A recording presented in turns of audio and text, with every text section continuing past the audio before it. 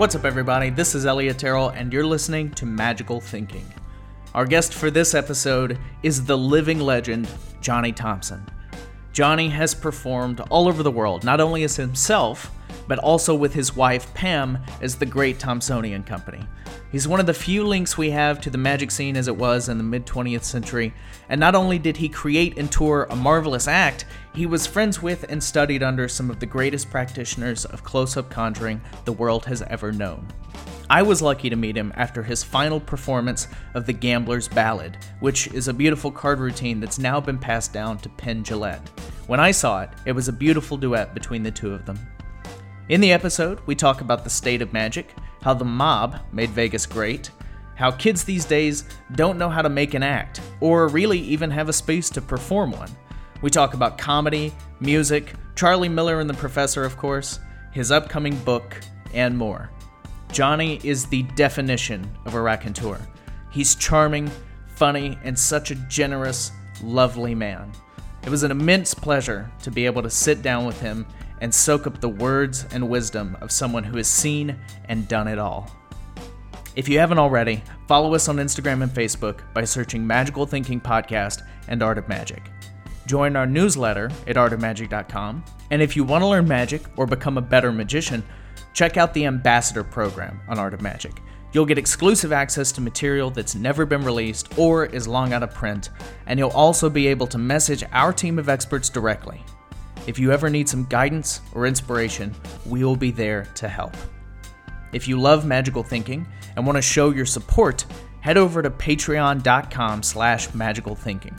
Patreon helps me get better equipment for the show, as well as enables me to share the podcast with a wider audience.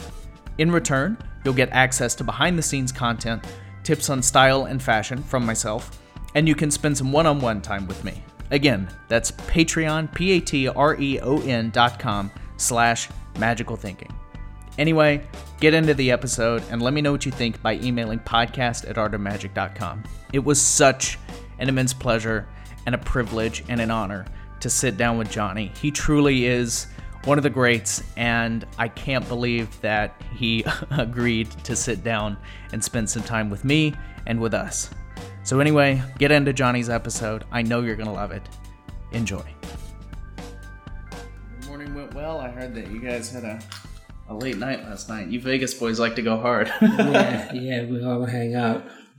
We were up to about 4. Oh, wow. You guys weren't messing around then, huh? Is that just card tricks and stories, or? Stories and talking, yeah. It was Michael A. Meyer and Paul and I. What are some of your favorite stories to tell? Oh, I don't know. Just you go, we'll go wherever it goes. Oh, okay. Well, I mean, we're recording, so I mean, if there's anything that you want to mention specifically, I can write it down and we can get to it. Or no, whatever you have there, go ahead. All right. Well, what do you feel about the current magic climate right now?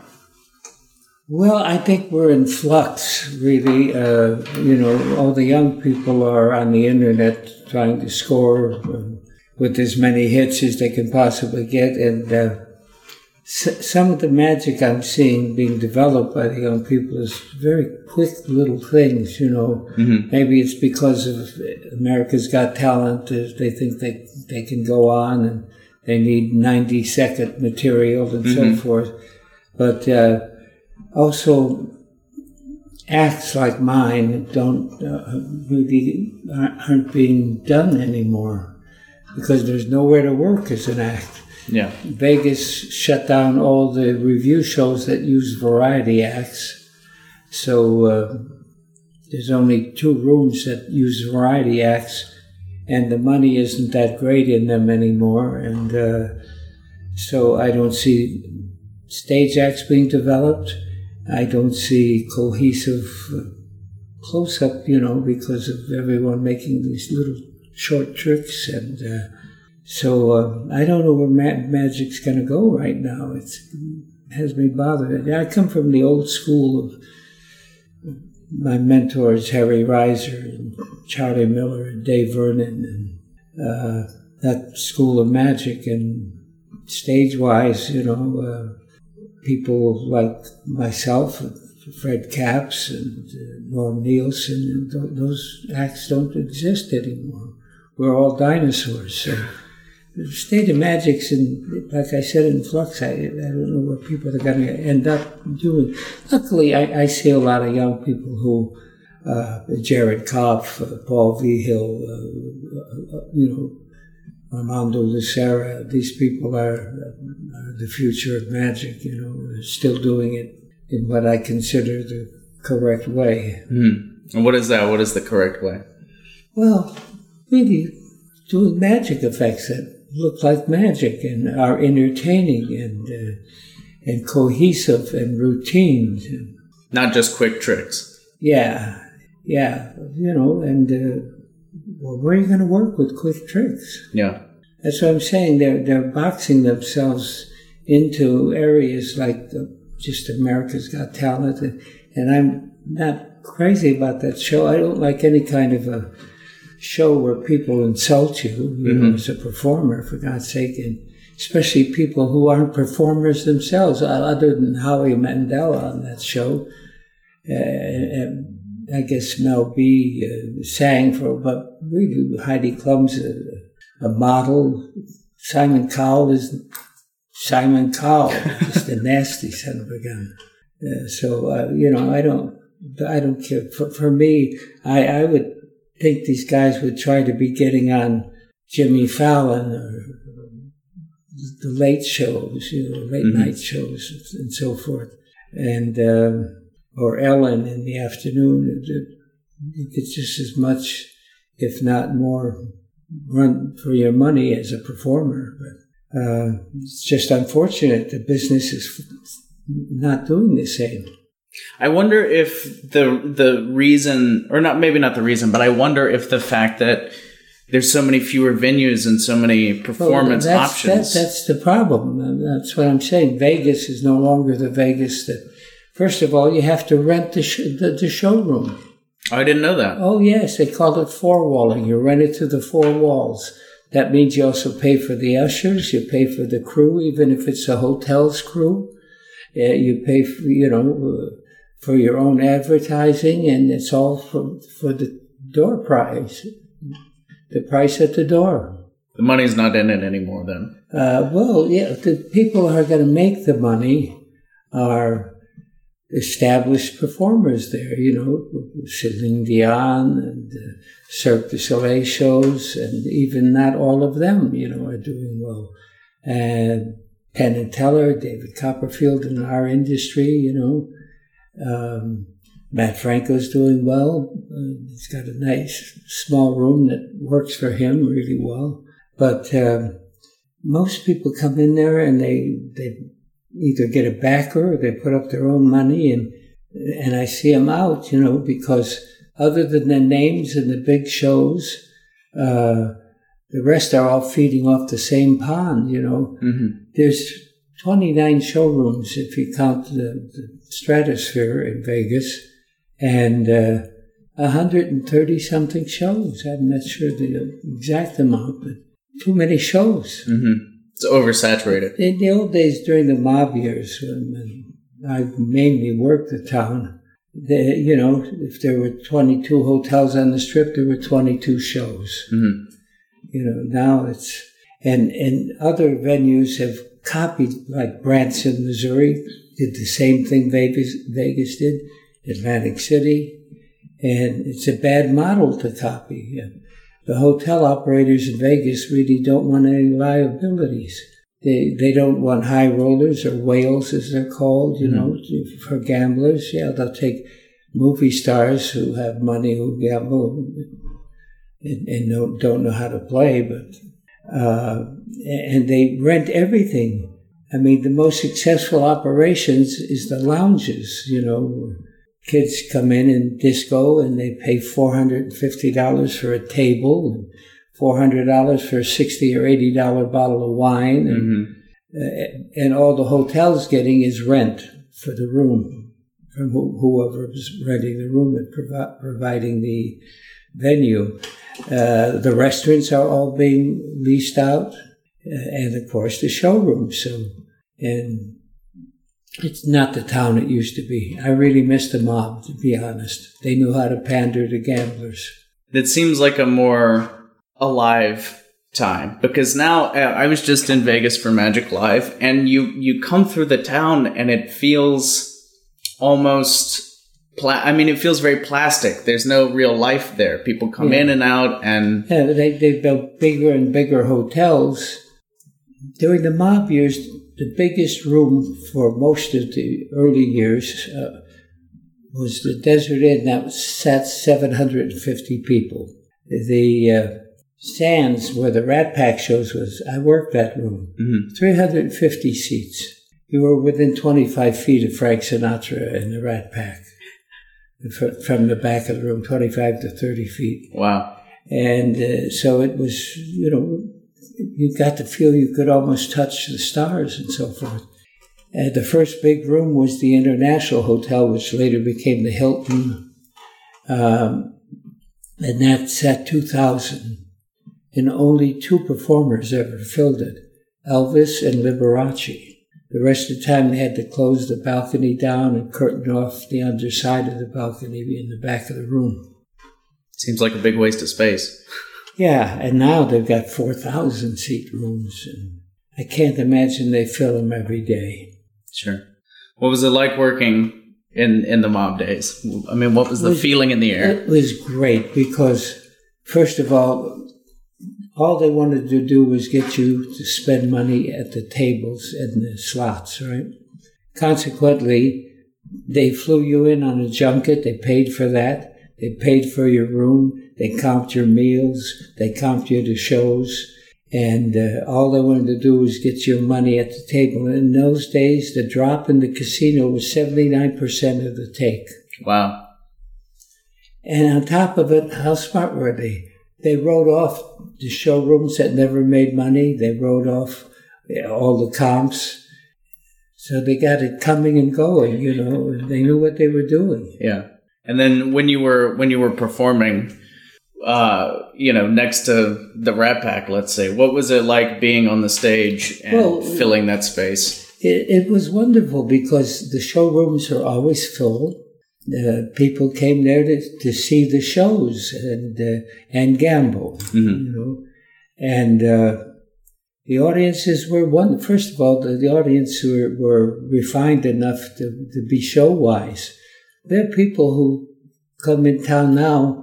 First of all, you can barely get shoes on them. They got cut-offs and T-shirts. And I used to work when it'd be 114-degree weather. Men would be in tuxedos. The women would be with fur wraps on. And, even though it was hot, you remember you went from your air-conditioned hotel room to your air-conditioned car if you had to drive, and to your air-conditioned destination, what hotel, and so you were only in the heat a little bit. There were no sidewalks in those days. It was just desert between each hotel. Wow. But it was wonderful. I mean, the shows were great. The people were show-wise. They knew how to appreciate a show. Do you think that the evolution of performers now suffer from the lack of education that audiences have now?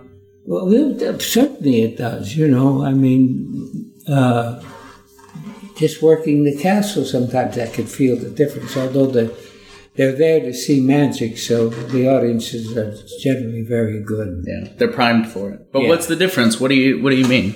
How do you feel the difference? Well, I feel the difference that sometimes an audience isn't show-wise. They don't know what to do sometimes. And in Vegas, it's I can't imagine what it's to be like to work there now. I wouldn't know. I mean, yes, I know how it is for Penn and Teller, that their audiences come to see Penn and Teller, but as I said, if you're an unknown and you get someone to back you and you have a room, I mean, they had a show called The Band of Magicians a while back. It lasted 3 weeks and it went through all kinds of money. It was a union house. Mm-hmm. Union house can kill you. There was a performer, I won't mention his name, who came in town a couple of years ago, and the loadout on load in and load out was like $30,000. Wow. In a union house, and that can break your back, and it's not the same. And I don't know where I would play today, because Tom Mullica was doing okay doing touring theaters. That's about all. But you have to have a full evening show to do that. Mm-hmm. It's tough. The acts, there's nowhere to work anymore. Yeah, the art of the variety. Cruise ships, that's right. And they used to pay so much more. I did cruise ships until I saw the handwriting on the wall. I saw the money start to come down. I just left. But also, in some of the ships, they had performers doing odd things, like passing out pamphlets or doing things. That was never like that before. We had passenger status, in passenger cabins and so forth. When I decided to leave, I went on a cruise line, and I was supposed to have passenger status and cabin. They said, "Oh, we're filled up. You're going to have to be downstairs." We're practically, in the worst possible areas. Living in the galley.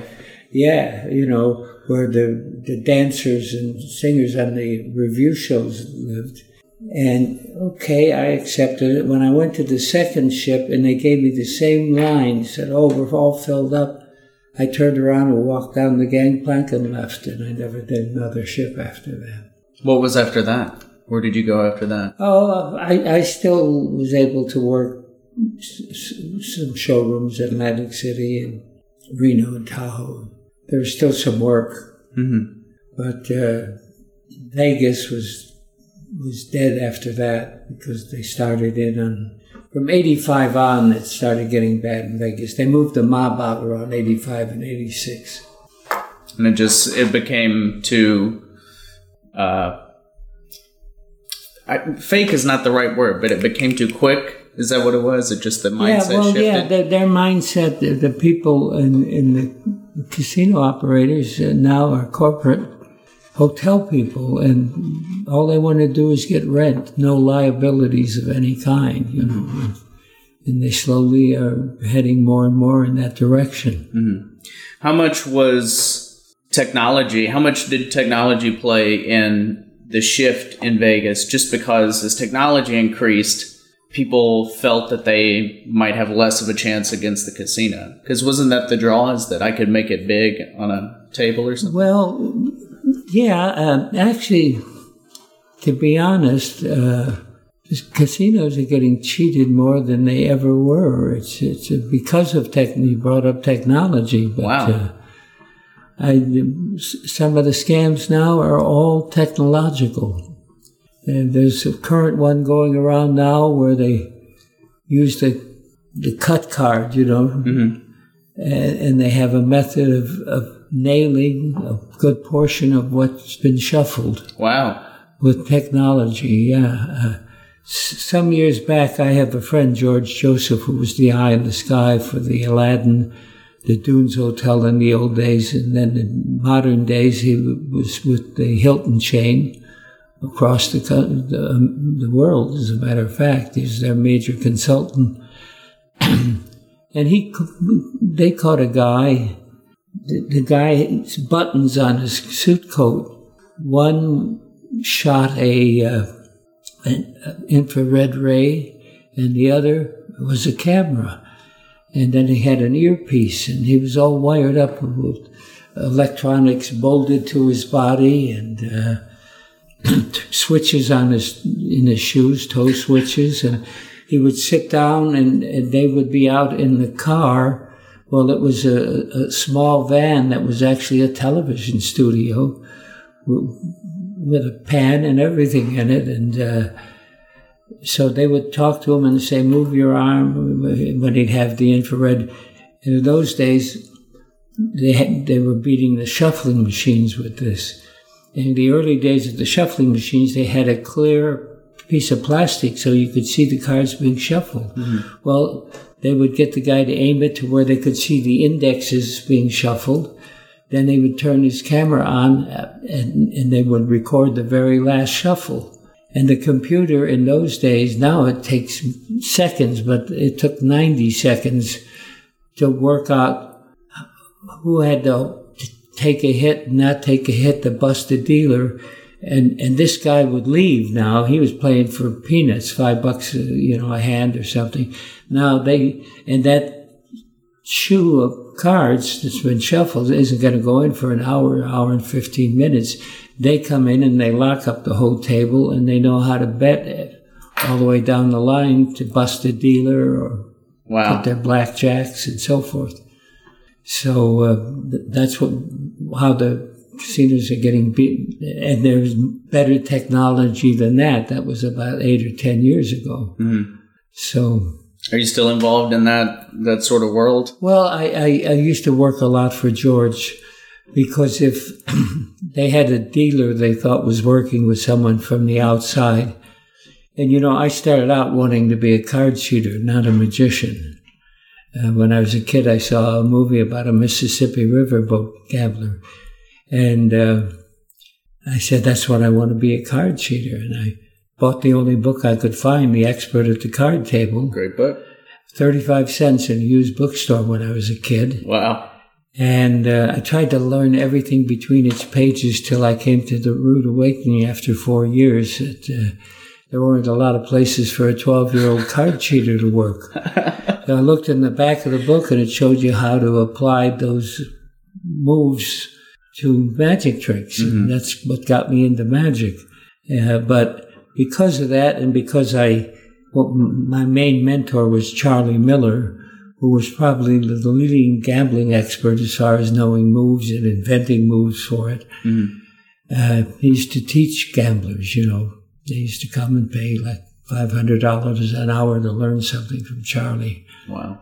And so I had pretty good inside knowledge of what goes on in the gambling world. So if George had a dealer that was doing business but knew all the people in the eye in the sky, he would send me in to sit at the table and play. Mm. The last time I worked for George, the Hilton called me in, and the player was Larry Flint. And he was up $1,400, $1,400,000. Wow. And I watched for an hour, and I was watching him play, and they said, is he counting cards? I said, no, I've been counting, and I realized he's not counting cards, but he's using a card counter strategy, if you know what that means. Mm-hmm. There's computers have figured out by what the dealer's up card is and what your cards are, what you should make, what decisions you should make. Now, it's easy. If you've got 11 or under, you're going to take a hit. Yeah. Generally, 17 or over, you're going to stay. So it's between 12 and 16 that the most important decisions have to be made. And that's what he was doing, and they thanked me. And I called my friend George the next morning, and I said, how well did he do? He said, he's gambler's ruin, which is a term in the gambling world, meaning the longer you stay at the table, the more assuredly you're going to lose your money. Mm-hmm. And he lost the $1,400,000, lost $1.5 million of his own, I think. Oh, wow. I hope he's not listening. Wow, that's amazing. What did you end up doing to go from being a young card sharp to developing the Thomsoniac? How did that all? Well, the Thomsoniac didn't happen. I did magic. I was doing birds from the time I was about 13. I think I got my first set of birds. My father used to raise pigeons, so when I said I wanted to buy doves, he was okay with it, and he taught me how to take care of them. And all my birds, the last set of birds I had that I just put in a bird sanctuary when I retired the act, and these were my working birds, were between 26 and 28 and 29 years old. Wow.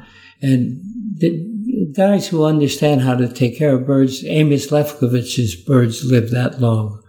And Lance's and Fielding West's. And for me, I think the bare hand harnesses are the worst thing for dove work. I'm from that old school of dove bags, and keeping them. Well, when Channing and I we were doing birds at the same time, I was a kid and he was a man, and then when I saw him on the Sullivan Show, I said, there's not room for two bird acts, and fortunately I landed a job with the world's #1 harmonica group, the Harmonicats, and so my school teacher's brother, John Hammond, I gave all my magic props to him when I went on the road with the Harmonicats. Wow. A lot of it he would never use, but sure. And I was the one who introduced him to Paul and so forth. But I got when I decided to get out of I was with the Harmonicats till January 7th, 1957. At 5:07 in the morning, we had an auto accident. My partner fell asleep at the wheel and hit a train. It was an elevated train on the ground level coming back from a date for the Laclede Gas Company in St. Louis. It was a television show they sponsored. And I really got in those days, the safety belt was only around your waist. So I hit the dashboard and my face went into the window and got tore up a little bit. So I had to leave the group. And the person I replaced had to come back. And fortunately, I replaced him because he had a detached retina. And back in the 50s, they didn't know anything to fix it, He laid 11 months with his head between sandbags. Wow. Just to try and get his eyes to be settled. And the thought in those days was to shoot some kind of mucilage, hoping it would attract and glue the retina back. But of course now they have operations for it. But when I got hurt, he had to come back, and he met a doctor named Dr. Parrott, but his real name was Perotti. And he was the guy who did the first corneal transplant, and he managed to save his vision. So it was a good came out of that. And so I formed a jazz group then. I found two guys who could play jazz as well.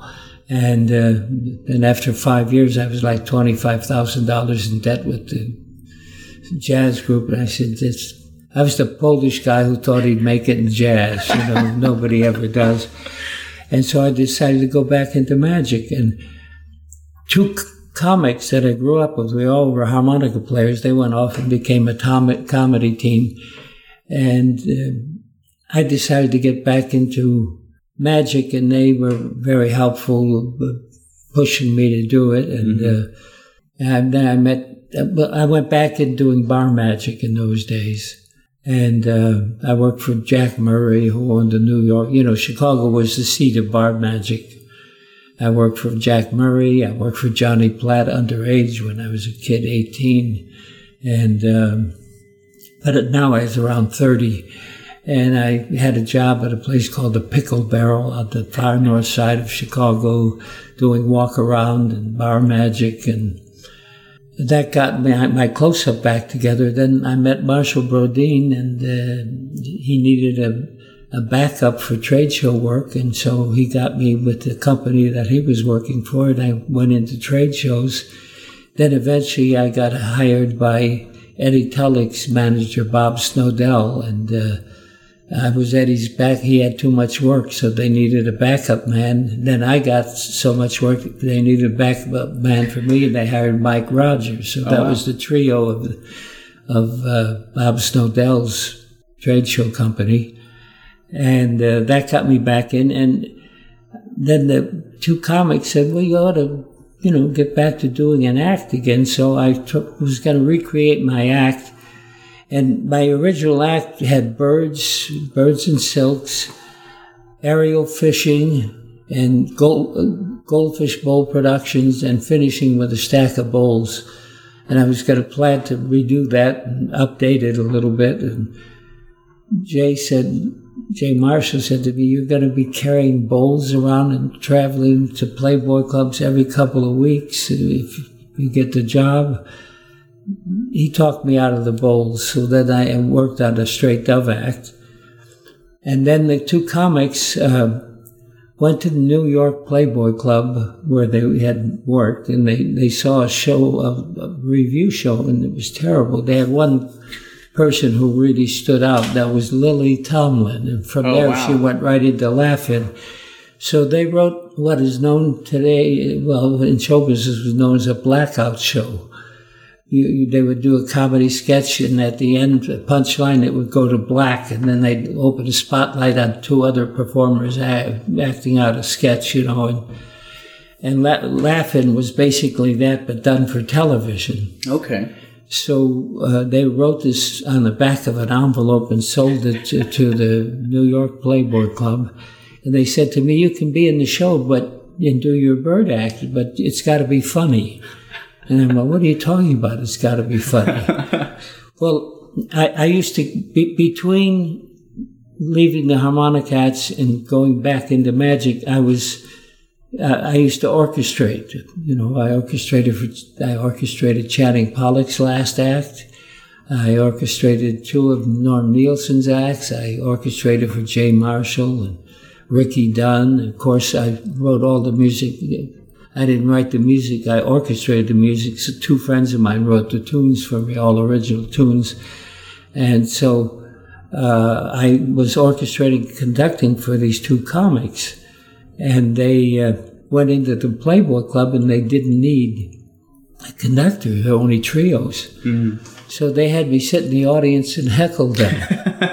and I was just doing lines like a guy who had one drink too many, was loose mouthed and having a good time. And I was just throwing lines out and getting good laughs. So I realized I had a little flair for comedy because they were using just stock lines back at me. Then the first time we did this, Harry Blackstone Jr. was the opening act, and he finished with the shirt pull. Mm-hmm. So they would get me up on stage finally. They talked me to come up on stage, and then they offered to show the audience how the magician took the guy's shirt off without unbuttoning it, and they took my coat off, and they would rip my shirt to shreds. They'd tear it from both sides off me, and the audience thought it was all real and ad-libbed, and so that's when I knew I did have a flair for comedy. But these two guys said, yeah, you can be in the show, but you got to be funny.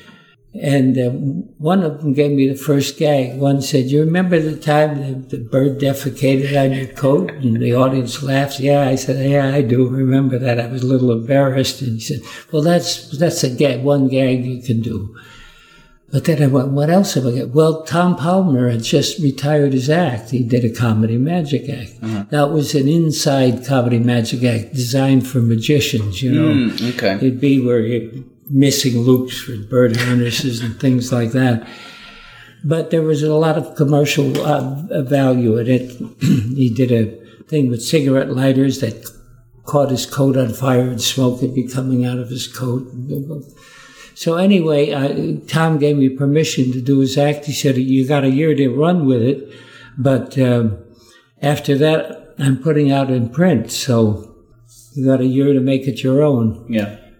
And I started the Playboy Club with that. But, it's very difficult to fit into another man's shoes. Yeah. Because you don't know what went on in their head, and there's a term for emotions in acting called subtexting. You find an emotion, when a director says, I want you to move from here to there. Well, you got to find a reason as an actor to move from, and not just walk there because the director said so. Yeah. What's the intention behind it? Yeah, exactly. And so I was okay, but about the third day I came out, I was getting laughs before anything happened.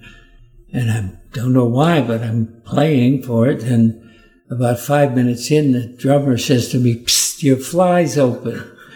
And I got that embarrassed look and a huge laugh, and I turned around and zipped up and turned back, and they were still laughing. And I said, boy, I'm going to keep that in. Yeah.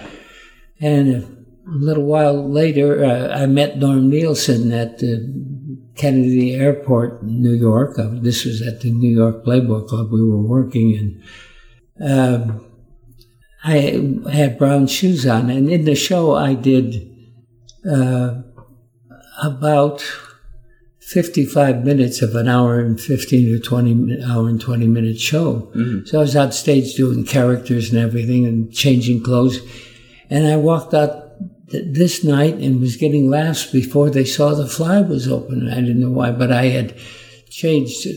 I had one brown shoe and a black shoe. I forgot to, in my hurry to get on stage, I didn't change both shoes.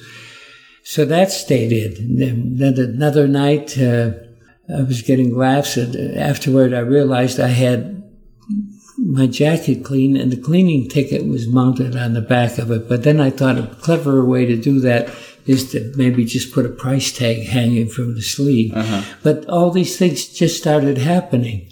And then one night, the two comics, as a gag, decided, instead of introducing me as Johnny Thompson, they knew I was Polish, and they said, direct from Poland, Poland's finest magician, the great Thompsoni.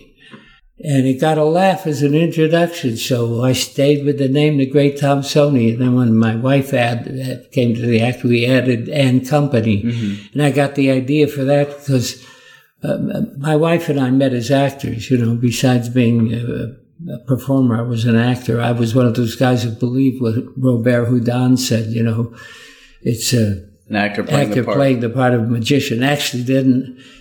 Better than that was what Masculine corrected it in the David DeVos book, Our Magic. He said it's an actor playing the part of a great magician, by just any magician, right? And so I took acting lessons. I apprenticed a makeup artist to learn to do makeup, and and orchestrating was already there, so I knew I could write my own music, and so all of that added to what I was doing, and eventually working 3 shows a night at the Playboy Club, 6 nights a week, 4 on the weekends. In a year, I had an act. Yeah. It just developed. And the best director you can have is the audience reacting. People don't seem to realize that, but that's your best director for a performer, And that's how the Thompsoni Act occurred. And I was headlining in Vegas when I got a call. We were at the Flamingo Hilton at the time in a show called Vive Perry Vive. It started at the Aladdin. That was my first job. In fact, I got the job through Bill Larson. Oh, wow. Who the first time I was at his house, he handed me a note and he said, call that agent. They're looking for a comedy magic act for a Vegas show. And I called, and they arranged, they wanted to see my act. So Pam and I did the act in the old wine cellar downstairs, which was the stage. If you wouldn't remember it. No, I don't remember that. That was the stage downstairs, that little room now they call the wine cellar. Uh-huh. And it only sat a handful of people, but that was their stage show. And I auditioned for Barry Ashton's partner, Wolf Kochman. And he said, great. He said, I just want more comedy. So when I went in to meet Barry Ashton and I started to tell him some of the new comedy ideas, well, I knew I could add back a really good hunk from the Tom Palmer act where grabbing silks out of a hat, it pulls the girl's dress off. Mm-hmm. But I knew it was a nude show, so I got pretty clever. I said, we could pull the dress off and the girl will be in a merry widow and kind of a sexy costume. And Barry Ashton said, no, she'll be nude. Because they were going to provide me with a show. And when I knew that, I knew I had the job because he came up with the idea. Exactly, so yeah. I was going to suggest it, but I just said, I'm going to just push it this way and see what happens. Yeah. And then I told the agent, let me negotiate. He said, what are you talking about? I said, I think I can get us more money, and that should be more money in your pocket. And because I was working trade shows, and Eddie Tulloch and I were the two highest paid trade show workers at that time. We were getting $1,500 a day in the 60s, you know. Wow. And most trade show workers were getting $300 or $400 a day, which was great money. But yeah. And so when the guy said, I can get any magic act I want for $750 a week, I said, well, I don't need the job that badly. I said, I make $1,500 a day doing trade shows, and I get first-class airfare and hotel rooms and $100 a day per diem. And then I also said, you guys actually wanted Mac René, a comedy magician from France, and he turned him down. And at that time, I said, there's only two other comedy magicians working.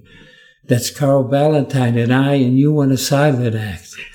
Anyway, I got really great money, almost 35 or 40% higher than the agent was going to get me, you know, wow. and they were going to pay. And so anyway, we were on strike at this Barry Ashton show, and at this time we had moved to the Flamingo. And I got a call from my agent saying the Castle needed a comedy magic act. Cary Grant and Joan Rivers were going to do a comedy magic sketch, and Joan got a real job and ran off on her own, you know, to go to work and make some money. Yeah. And Cary, they wanted them to do it with Rose Marie from the Dick Van Dyke Show, but he didn't want to do it with anyone but Joan because he had rehearsed so much with her, and so he canceled. So they needed a comedy magic act. I said, yeah, I'll do it. I'm not working, because in those days you worked 7 days a week. You never got off as a performer. The dancers could be off, the stage crew, lighting, everyone, but not the acts. And that's because if somebody came in and was expecting to see an act and you weren't there, so acts worked 7 days a week up until 1983. So anyway, that was the case, and now we were on strike, so I could do it. But my assistant was out of town because we were on strike. So I said, Pam, will you do the act with me? She had done it a couple of times with me prior to that, just bringing props on. But because we were both actors, we drove into California, and I subtext what I was thinking as I'm doing the act, and subtext what I kind of thought that the girl should be thinking if we wanted to add more comedy. Well, we got there, we rehearsed the music and so forth. We went out and did the show, and she was filling in laughs where there weren't before. I don't know what she was doing, because I was doing my thing and not necessarily watching everything she did. And we were a huge hit. It was the first time Channing saw the act, and because I had called him up when the guy said they wanted me to do a comedy act, I called Channing. I said, I'm going to... He had offered me when I was writing his music, his act, and I said, why would I want to do your act? Everyone in Magic's doing your act. But when they said do a comedy act, I said, well, I could do a parody of the guys who do Channing, because certainly the best thing I got from Tom Palmer was the arrogant attitude, that haughtiness, you know. Yeah. So I said to Channing, I want to do your opening, the double doves, and the bird toss, but I'll make them fit me, you know. And I changed the double dove to 2 silk handkerchiefs to 2 birds. And it's beautiful. And of course, the toss became, an excuse to wipe the bird dew off me, and to toss the bird in the air for apparently doing a number on me and changing it back to a silk. Yeah. And the opening was just to set up the Channing Pollock look with the hat and cane and producing the first silk and bird. But I did develop, along with what Tom Palmer was giving me, the act, but eventually it became what is now known as the Tom Sony act, because of the accidents and comics and I thinking of other things I could do when we were doing the show together. Well, when my wife did this show with me, right after the show, we were a big hit, and Steve and Edie came back and wanted us to open for them. And so I told her, you tell Bob Crane you're going to do. She was working with Bob Crane doing that play he got murdered doing. Oh, wow. And I had done the play with him also. I was one of Bob's closest male friend. I knew him when he was a disc jockey in Hollywood. He was the #1 disc jockey before he became an entertainer. And I said, tell Bob Crane you're going to do one more play and then we're going to do an act. And we did the act and we were ahead ever since. The minute she joined the act, my money doubled. It was great. What was her subtext? What did she bring to it? Well, she had seen the other assistants work. The first girl I had in Vegas was an actress and as well as a showgirl, and she did all the Peter Fonda movies except Easy Rider, right, the one that scored. Yeah. And but she was a scene stealer, so I had to find a way to keep her at bay. There was an actress back in the 40s and 50s named Virginia O'Brien. She would sing, but she had a deadpan. So I had this girl do a deadpan, face no expression ever, which got great laughs. Mm-hmm. And yet I could control her so she couldn't see. So she wasn't hamming it up, yeah. And the next girl I did had a New York look to her, and I added the chewing gum with her. Okay. And so Pam she had to wear the girl's dress, mm-hmm. and the hair, the wig, and the shoes. And the shoes were too small, and the dress. My wife had very large bosoms, and the dress was kind of tight on her, and the wig didn't fit well, and she didn't really. And she just was chewing gum and forgot to take it out. But the other girl I had used had chewed gum, so when she got out there, she used it, uh-huh. And she just developed it right on the spot, the bored attitude. And because what I said is, I imagine this girl that's in my act joined it. She was a dancer, maybe a little older than she had to be a dancer, so she was kind of an over-the-hill showgirl, mm-hmm. who latched onto a bad magic act to stay in show business. A bad magic act, in her opinion, because she sees how everything is done. And so that was the attitude that she went out there with. Yeah. And it just developed more and more as we worked. How much, I mean,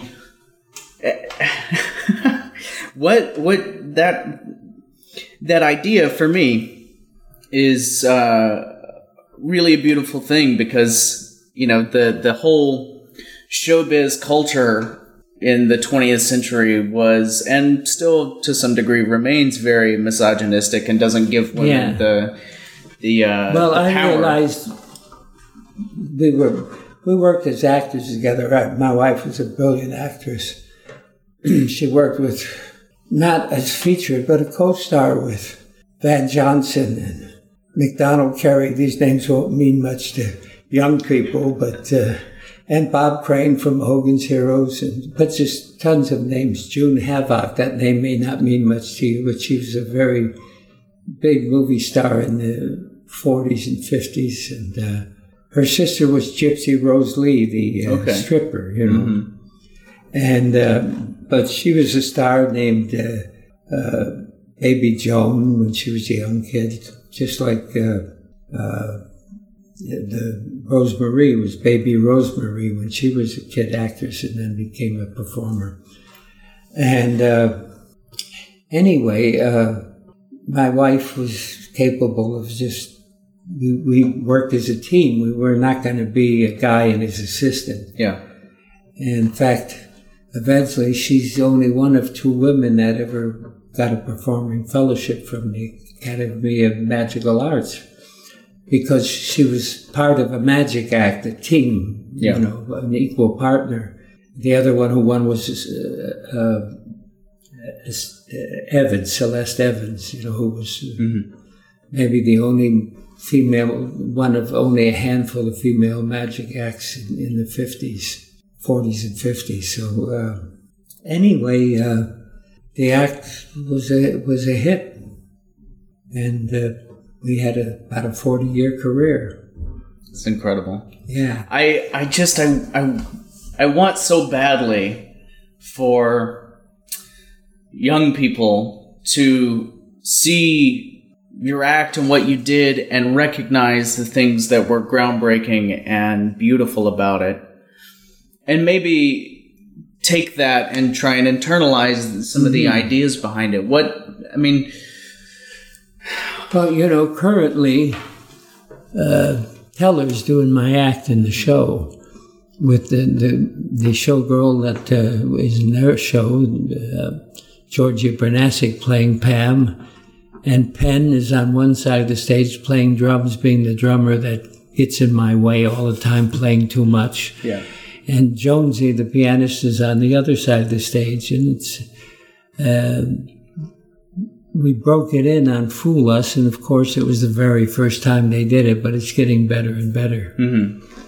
For two guys that are known for doing completely original, wildly thought-provoking, boundary-pushing magic, it's really interesting that they would take your show and do it. I can tell you why. For about the last 5 or 6 years, they were talking about doing a cover act. You know how singers do covers of other people's tunes? Absolutely. They said, well, maybe we could take a famous Thurston piece and do it. And they were trying to figure out, and we were going to start working on trying to find something that they could do as a cover piece of magic. Mm-hmm. And I retired the act, and they called me up, and they said, since you retired the act, we're going to do a cover act of you and Pam. And that's how it happened. Okay. Yeah. How do you feel about it? Are you excited that the act is still alive? The drum says the great Tom Sony on it that Penn's playing. And, oh, wow. And they're building a new opening that looks like a magic box out of the 60s or 70s. That would have belonged to me. Mm-hmm. You know, they always like to get people up on stage, so they have this magic box, and it's got all kinds of trapdoors and weird things people can look at and so forth. And it's in the middle of the stage, and people come up like they do right now for... they did the wooden box the teller used to pop out of and examine it, and then he'd show up. First thing he'd do is when they introduced him, Penn would walk out and he'd pop out of the box they just examined. Mm-hmm. So it's one of those things. And then when they're introduced now, they come walking out of that box that everyone looked at every place in it, and there was nothing there, and it was standing alone in the middle of the stage, you know. So... and that has a big sign, the great Tom Sony and Company, on top of it. And so they're utilizing me through the show while they're doing the act. Yeah. And then when did you start working with Penn on The Gambler's Ballad? About 2 years ago. Penn decided they really wanted to get into magic. And I started teaching him more magic, and he's really doing a great job with it. And then one day he said, what if we did this? And we started doing it, passing the deck back and forth. And he said, let's do this. And so then he decided to shoot it. Mm-hmm. And I thought we were shooting just a 10-minute movie. We did it in a little black box theater in Vegas. Then we went to Pittsford. Peacock Theater? Yeah, Peacock Theater, Pittsford's Peacock Theater in his home. Mm-hmm. And then we went to Magic Live last year and did it, and then we did it at Brookledge. And the one we did at Brookledge was what they ended up using. Mm. But then they did a 40-something minute film all about me, which was kind of embarrassing. I didn't know it was going to happen. When I saw the film, I went, oh my goodness, what am I going to do? We got all these people saying nice things about me that I didn't expect. Arsenio Hall was on, and, you know, when Penn was doing Celebrity Apprentice, the second, he did it 2 years in a row, he called me, Teller was with him, and Teller actually called me and said, there's somebody who wants to talk to you, and it was Arsenio Hall. And he said, you probably don't remember me, and I stopped him. I said, wait a minute, you're not the kid who, when I was working in Cleveland, Ohio, in the department store, you came, your mother gave you bus money, and you came and I taught you magic, and he said, yeah, you started me in show business. I never got a chance to thank you. Wow. And so that's why he was in the film, and just wonderful. David Copperfield was wonderful, and but it was a little embarrassing, you know. I'm a little it's difficult for me to accept acclamations from people. I feel funny about it. Why is that? Do you have a little bit of imposter syndrome? Because I think I'm just another act, I mean, they maybe, well, gee, I wish I was the guy they're talking about, Yeah. But I'm kind of lucky because I had great mentors. As I said, I had Charlie Miller, who was really just the best teacher you could ever have. Because he knew stagecraft as well as his magic. And I remember at one time, Norman Nielsen was working the castle, and I was with Charlie and just talking about stagecraft. And Norman asked him what he thought, and Charlie was very complimentary. He said, except you're doing something really not correct. Norman said, what that? He says, well, you produce the coins and you reach across your body and drop them into, your arm crosses over the front of your body, and it's awkward looking, and you drop it. He said, you always split your body in half. He said, if you could produce something with your right hand, you transfer it to your left hand and then drop it down the set of chimes. And at first, Norman didn't know what to say, but 2 weeks later, Norman was grabbing that coin and transferring it to his left hand, and that was in the act from that point on. So Charlie knew more than just magic, Harry Reiser taught me so much about close-up magic and about how important good sleight of hand was, Mm-hmm. And of course, I was with Vernon, and I never asked Vernon. He would just be sitting with me, and he'd say, well, Johnny, what kind of a bottom palm do you do? And I'd show him, and he'd say, well, let me show you mine, and I got so much information from Vernon just sitting with him and talking. And so he actually became kind of a mentor too, but one who just treated me as a peer, and Mm-hmm. it was wonderful. I've been a lucky guy. How did Charlie affect? I want to talk about Charlie and I want to talk about Harry just a little bit, but in regards to the non-performance of sleight of hand, Mm-hmm. how it just seems effortless when it looks like nothing is happening, because you watch the Thompsoniac and the magic is just happening. It looks so effortless and it's completely mesmerizing. Well, that's what I was taught to do, to make your magic look as real as possible. Mm-hmm. If they're seeing moves, you're in trouble. Yeah. I even find that myself when I go watch a performer, I can be fooled very easily by a good performer. But if I find myself looking at moves and realizing I'm looking at, I realize I'm not being entertained as much magically. So that was my training. Harry Reiser was the first one, and Harry was his magic. The first time I saw him do stuff, I had no idea what he was doing. It was just absolutely amazing to me. I didn't see any moves, and I know he was doing them, but I wasn't aware of it. And God, he was just magnificent with sleight of hand. I never saw anyone palm better than Harry Reiser. It was effortless, and you never saw it, But everything he did was like that. Mm-hmm. And I still do a lot of Harry's material he gave to me, I may have altered some along the way. Sure. But basically, it's all his material. And then he introduced me to Charlie, and of course Charlie took me to another level for stage work. And I was just very lucky. And even when I was a kid, I met Paul LaPaul when I was 12 years old because I was hanging around the magic shops then. After I started reading the back of Erdnase and doing magic tricks. And because I was doing stuff out of Erdnase, I caught his attention, and he became a friend of mine. I met Paul Rossini. He was unfortunately in the last years of his life. He was not in good shape, and he was kind of an alcoholic to overcome the pain he was going through. Mm-hmm. And when I was a kid, my first job in show business, we had the world's largest amusement park.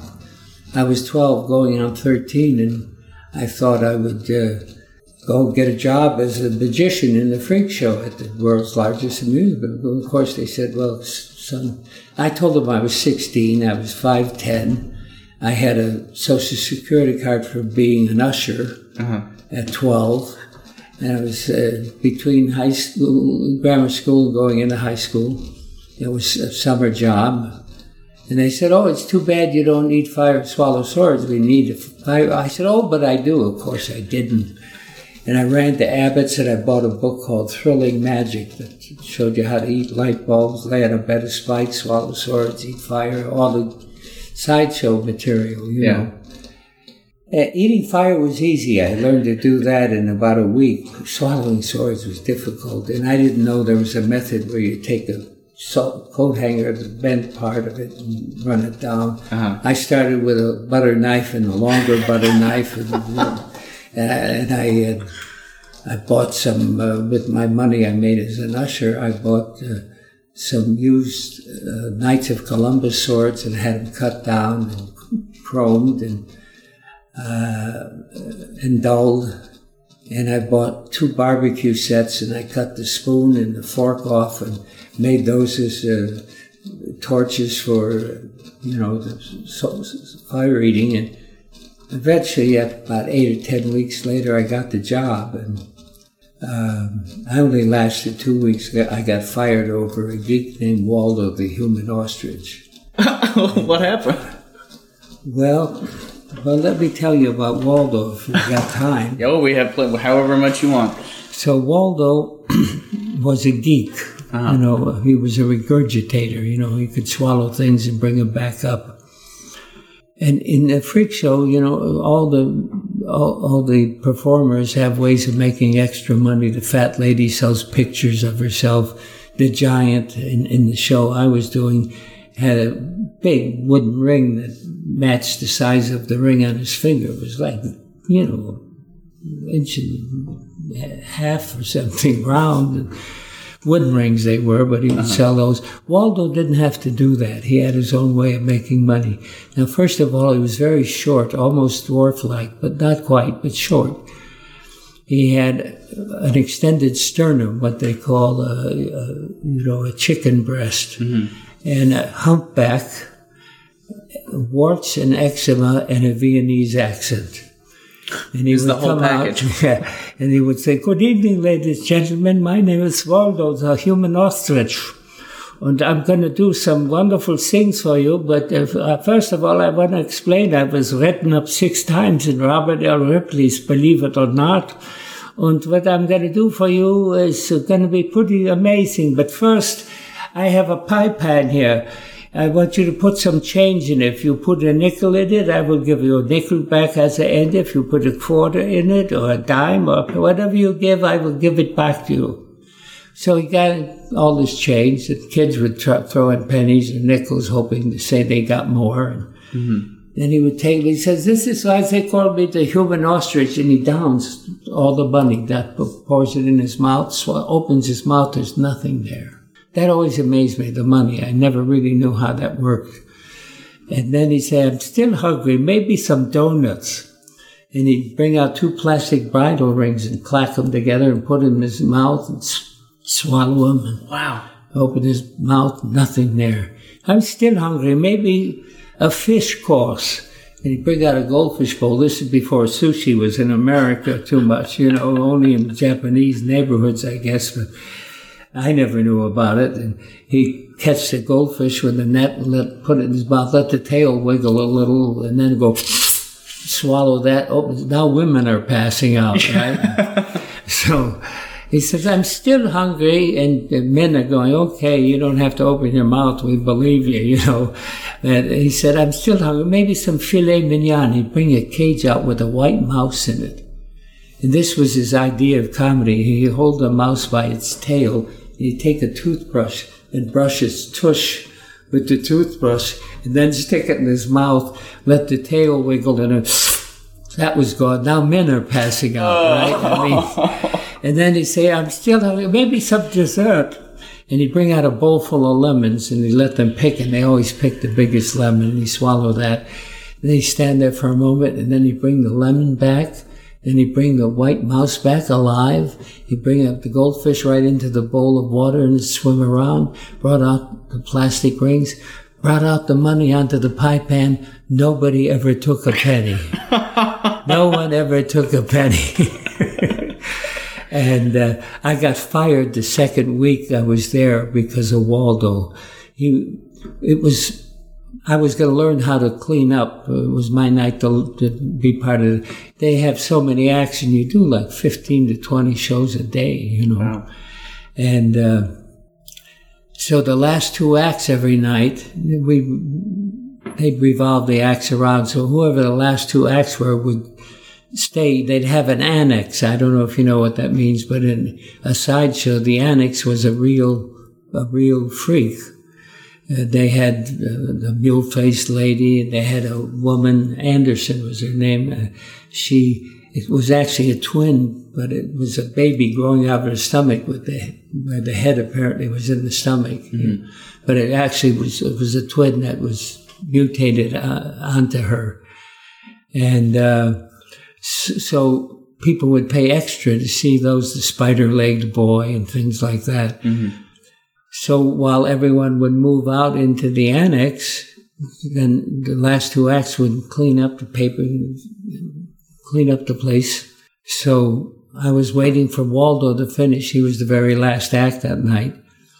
And something was different. He swallowed the lemon, and now he just stood there, and he kind of got beet red. And then started getting kind of bluish brown, and he keeled over, and the lemon had gotten wedged in his throat. Now I knew right outside the side door of the sideshow, there was a German beer garden, but behind it was, and right opposite us, was the Chicago Fire Department. This was 2 miles of Midway. It was the largest amusement park in the world, so they had their own fire department. Mm-hmm. I went over and they brought the pulmotor in, and they pumped his stomach, and of course they killed the mouse and they killed the fish. Well, he came over to me, I'm thinking he's going to thank me for saving his life. I didn't know this happened occasionally with him, with the lemon getting lodged in his throat. So he came over and he says, "What the hell is wrong with you, kid?" I said, "What's wrong, Waldo?" He said, "Why didn't you do what everyone else does when I get the lemon caught in my throat?" I said, "What's that?" He said, "Hit me on the hump." When he said, "Hit me on the hump," I broke up laughing. I got fired the next day. But that's where I met Louis Zangoni. Uh-huh. One day I was out in front of the sideshow doing the one-hand Erdnase shift, and just kind of absent-mindedly, and this guy came over and said, "Where'd you learn that, kid?" And I said, I learned it out of a book called The Expert Card Table. He told me who he was. I didn't know who he was, but after he started showing me some magic, and I found out, he said, "Well, you can check out my work in expert card technique." Well, the next day, the first day I had off, I ran and got expert and found out who he was. He was managing a skee ball exhibit directly across from the freak show, the sideshow. And it was run by, he was managing it for his in-laws. Mm-hmm. And so when I got fired, Louis Zangoni said, "There's a magic show on the other side of the park, a guy by the name of the Great Garrison. They're looking for an assistant."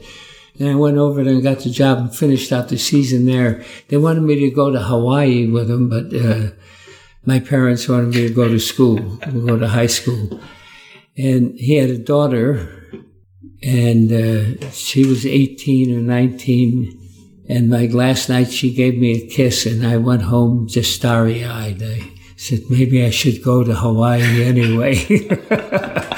But that was the first real kiss I ever had. I was 13 at that time. I had just, my birthday was in July, and the park closed in September.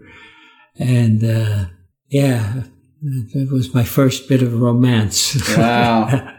Gosh, it sounds like a movie. I mean, yeah. Seriously. Wow. But, and I worked with the Great Garrison for a while. He was from Virginia or West Virginia, and his son and daughter worked with him. And they did a bunch of illusions, and the feature was Phantasma, the Headless Lady, and the daughter doubled as Phantasma. Mm-hmm. And they had an Abbott's rig, which was a black art rig, with the tubes coming out of the neck and everything. And it's pretty interesting. And wow. That's where I saw my first levitation, which was the Super X levitation. And they did a mummy case to produce the girl. And he did a version of what we now refer to as the Selvit sawing. But it was made to saw the girl in 4 parts. And when the thin sawing came out, I kind of knew how it worked, because instead of like the Wakeling sawing, Selvit sawing, it's these big high boxes, but these were low boxes like what John Daniels brought back as the thin model sawing. And I realized the boxes were wider, and they made up for the height. The girl would move to the back. So, but those were the illusions in the show. And the Super X struck me. I remember we used to have carnivals across. I lived directly across from the school I went to, St. Michael's. And they would have a summer carnival for a few weeks. And lots happened there. That's when I heard Peg of My Heart from the Harmonicats in 1947 was the #1 hit. Now if you're number 1 for a week, it's long. They were #1 for the whole year of 1947. Wow. So I heard that playing all the time, and that kind of got me interested in harmonicas. That's how I ended up playing harmonica. And there was a priest whose brother, he was a priest and his brother was a gambler. And his brother would bring in slot machines and so forth that they put in the high school gymnasium that people would go in and play secretly, But he did card tricks. They were okay, but I did better stuff for Murdenaz. And he said, why don't you take me to a real magic shop so I can buy some? So we went in, and he bought about $30 worth of magic. And he said, well, what do you want? I'll buy you whatever you want. And I pointed to the Super X at Abbott's store. And he said, how much is that? And they said, I think $47.50 or something. And I think they knocked a few dollars off because it was a model in the shop. And he says, that's a lot of money, in those days, the 40s. And he said, hey, I promised to. He bought the thing for me. That was my first illusion. Wow. Yeah. And then my father did cabinet work, so my father helped me build illusions also. So that's funny. My dad's a carpenter, and he helped me build a few things. Yeah, same with me. Yeah, that's a nice way to bond with a father too. Yeah, it is. Well, the same thing with the doves. He taught me how to. And my doves, as I said, lived to be 26 to 29 years old. Yeah. Well, I think it's wonderful that your parents were supportive. Yeah, my mother was in show business. Oh, okay. My mother had an all-girl orchestra, and in the 20s, she worked as speakeasies for Al Capone between Chicago and Milwaukee, Wow. And the speakeasies were on the first floor, and the bordello was up on the second floor, and they thought it was great to have an all-woman band, to get the guys interested. Yeah. And then my mother did a sister act called Mitzi and Mize. Her stage name was Gladys Mize. Real name was Gladys Humble.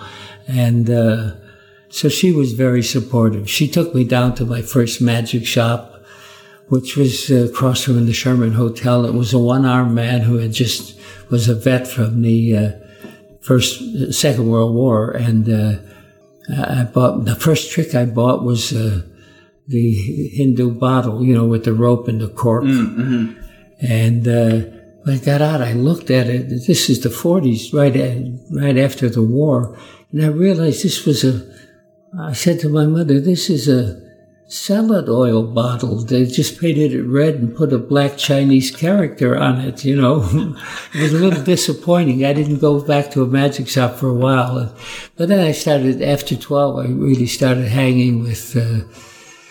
there was 4 great magic shops. There was National Magic, there was Abbott's Magic, there was Joe Berg and Ireland's, and we could go the weekends to all the shops and hang out.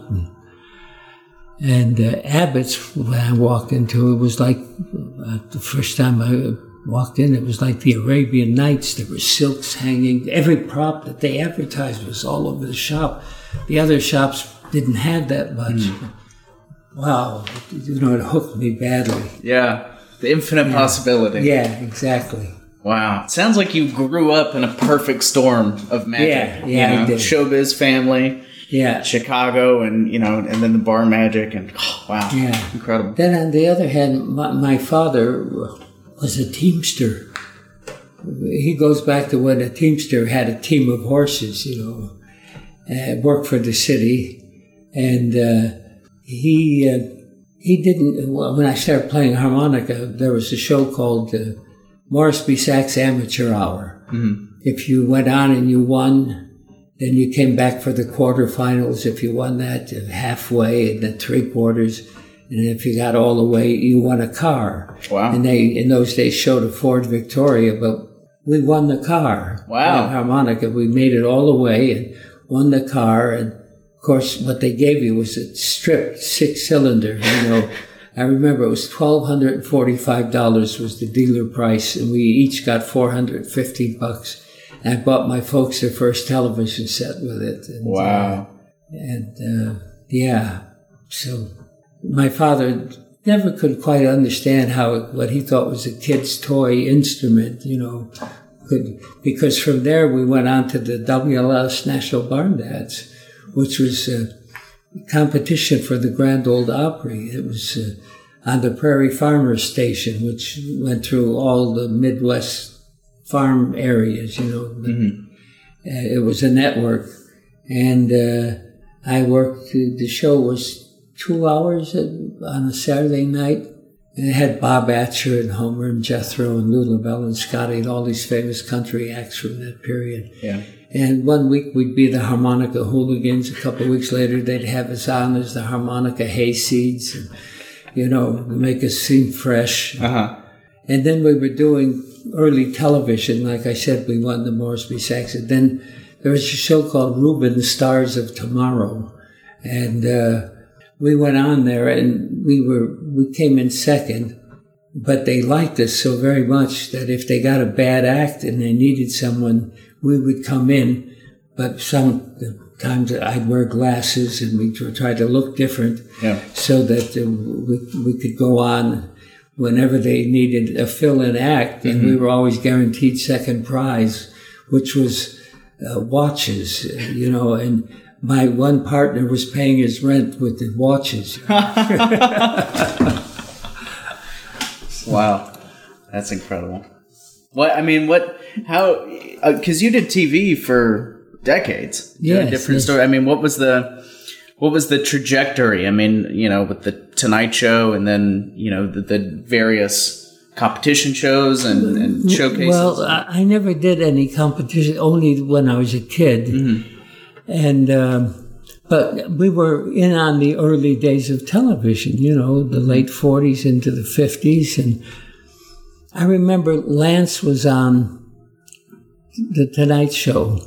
Carson let him do the full act. Yeah, and I had given him the bird cage, the spherical bird cage, and a little white parakeet, because I used to produce white parakeets with the tail cut off. I got this from a guy named Howard Brooks, a comedy magician. He invented the bra trick. He invented the wristwatch where you pull out the tape measure from it and so forth.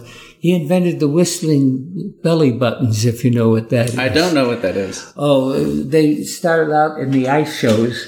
The guy stripped to the waist, and they painted eyes where your breasts are, and a fake nose, and your belly button looked like your mouth puckered up whistling, and then they had a hat, a big top hat over your head, or a derby, and that you could see through. Mm-hmm. So your torso looked like the head and then the small body underneath it. And they would come out whistling, apparently. Oh, wow. They did it in Vegas with showgirls and with their breast exposed, painted like eyes. But he invented these things. And my eyes are down here. And everyone else's eyes were on those eyes, in Vegas anyway. They used it in a couple of shows. But he did a bit in his act where he did the egg bag, and he would switch the bag, and he would say, if you're wondering how I reproduce the eggs in the bag, I use a reproducer.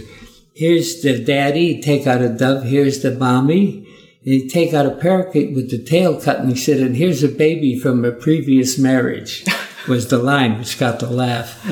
And so I got permission from him to use white parakeets with the tails cut. So I introduced that to Lance, and now everyone seems to use white parakeets with their tails cut, but it all comes back to Howard Brooks, Wow. And I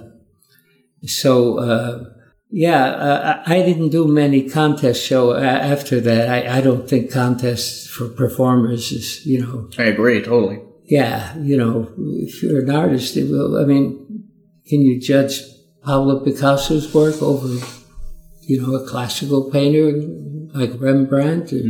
It's all art, man. And I feel we're probably one of the oldest art forms. I remember I was on a film that R. Paul Wilson made about his magic art. And I've always felt it was art, It's maybe the oldest art form. Remember, when you go back far enough, they were praying to us and using us for astrology and metallurgists and so forth, and we had important positions. Yeah. Using magic to maintain them and not letting them know they were tricks, So until they caught the guy around 1650 switching the gold brick for the real one, we were doing great. Then we were out on the street. And I think it's kind of funny that Robert Houdin put us back into theaters and people of his stature. And now in modern days, we're back out on the streets doing magic on the streets. It's kind of funny. Well, history loves to repeat itself. Yeah, exactly. But so I've never been crazy about, contests, although that's what got me in show business when I was a kid. And also, we used to do, after we won that show, we were on the Double L's Barn Dance periodically. In between, nightclubs used to have amateur nights. And we always came in one or came in second, and we also helped pay our rent that way, Yeah. Well, I was living with my folks, I didn't have to worry, but Carl lived by himself. He was the youngest of the three of us, and that's how he maintained it. And prizes were $25, $20, and $15 for first, second, and third, I think that's still what the prizes are. But sure is when I was playing jazz, you'd be playing at a jazz joint for $20 a night or something. It was ridiculous. Yeah. Per person. But be that as may, that's why jazz doesn't pay that great. Yeah. What were you playing when you were doing jazz? I played harmonica. Oh, okay. I had the world's only jazz harmonica group. It was called the Harmonica Jazz Quartet. It was bass harmonica, chord harmonica, which replaces guitar and piano, and lead harmonica, which the lead harmonica was the same range as the clarinet, and drums. And we worked a lot of jazz joints. Why jazz? Well, I was always fascinated by it. When I was learning to play harmonica, I heard Toots Thielemans in his early days. And it just fascinated me that you could just ad-lib and play against the chord changes.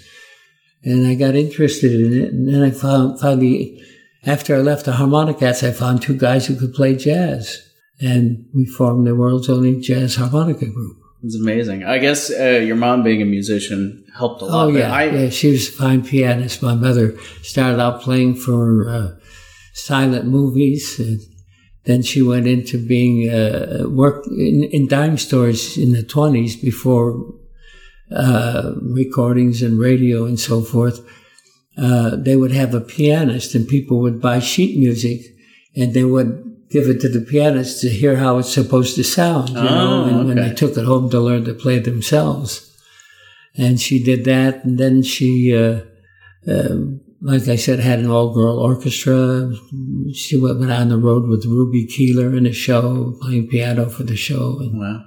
And even that's how I got into Doves, is my mother, when she retired from show business, married my father, she belonged to the Showman's League, which was all old show people who retired, you know.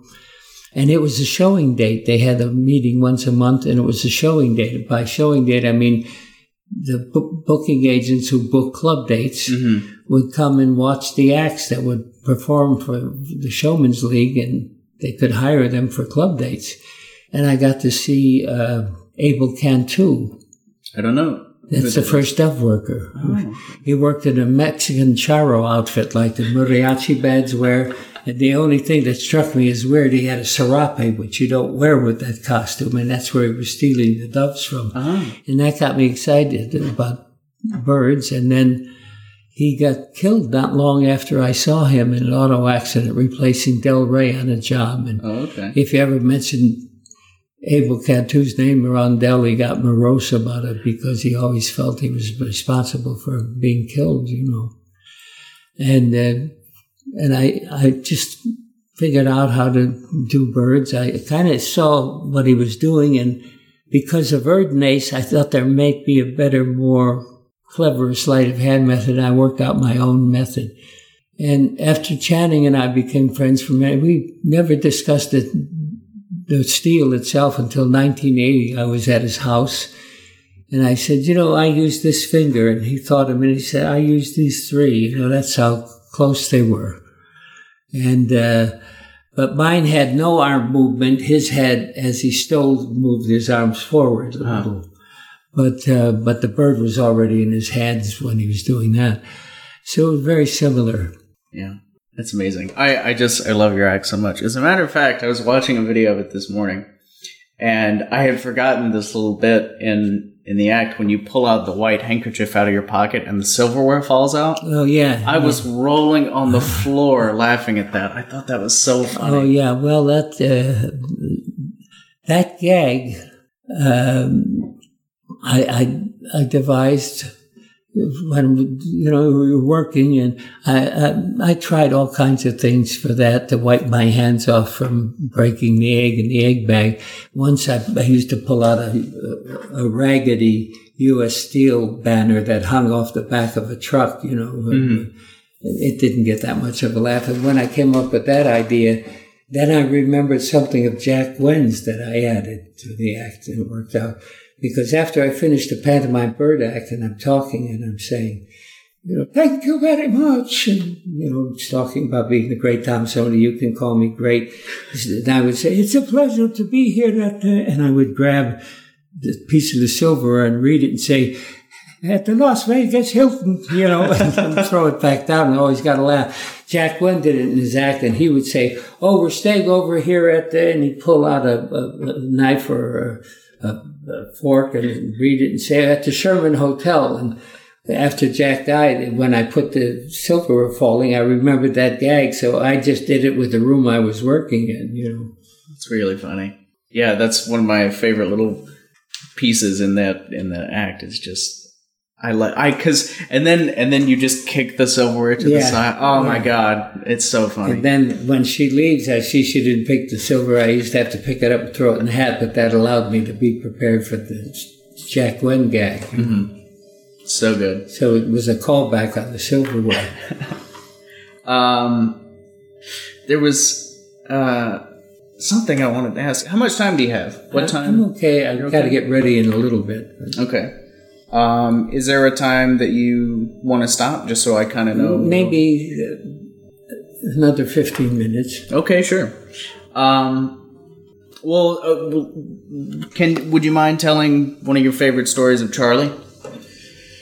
Oh, Charlie Miller? Yeah. I mean, Charlie was the most phenomenal sleight of hand performer I ever met. He understood show business really well.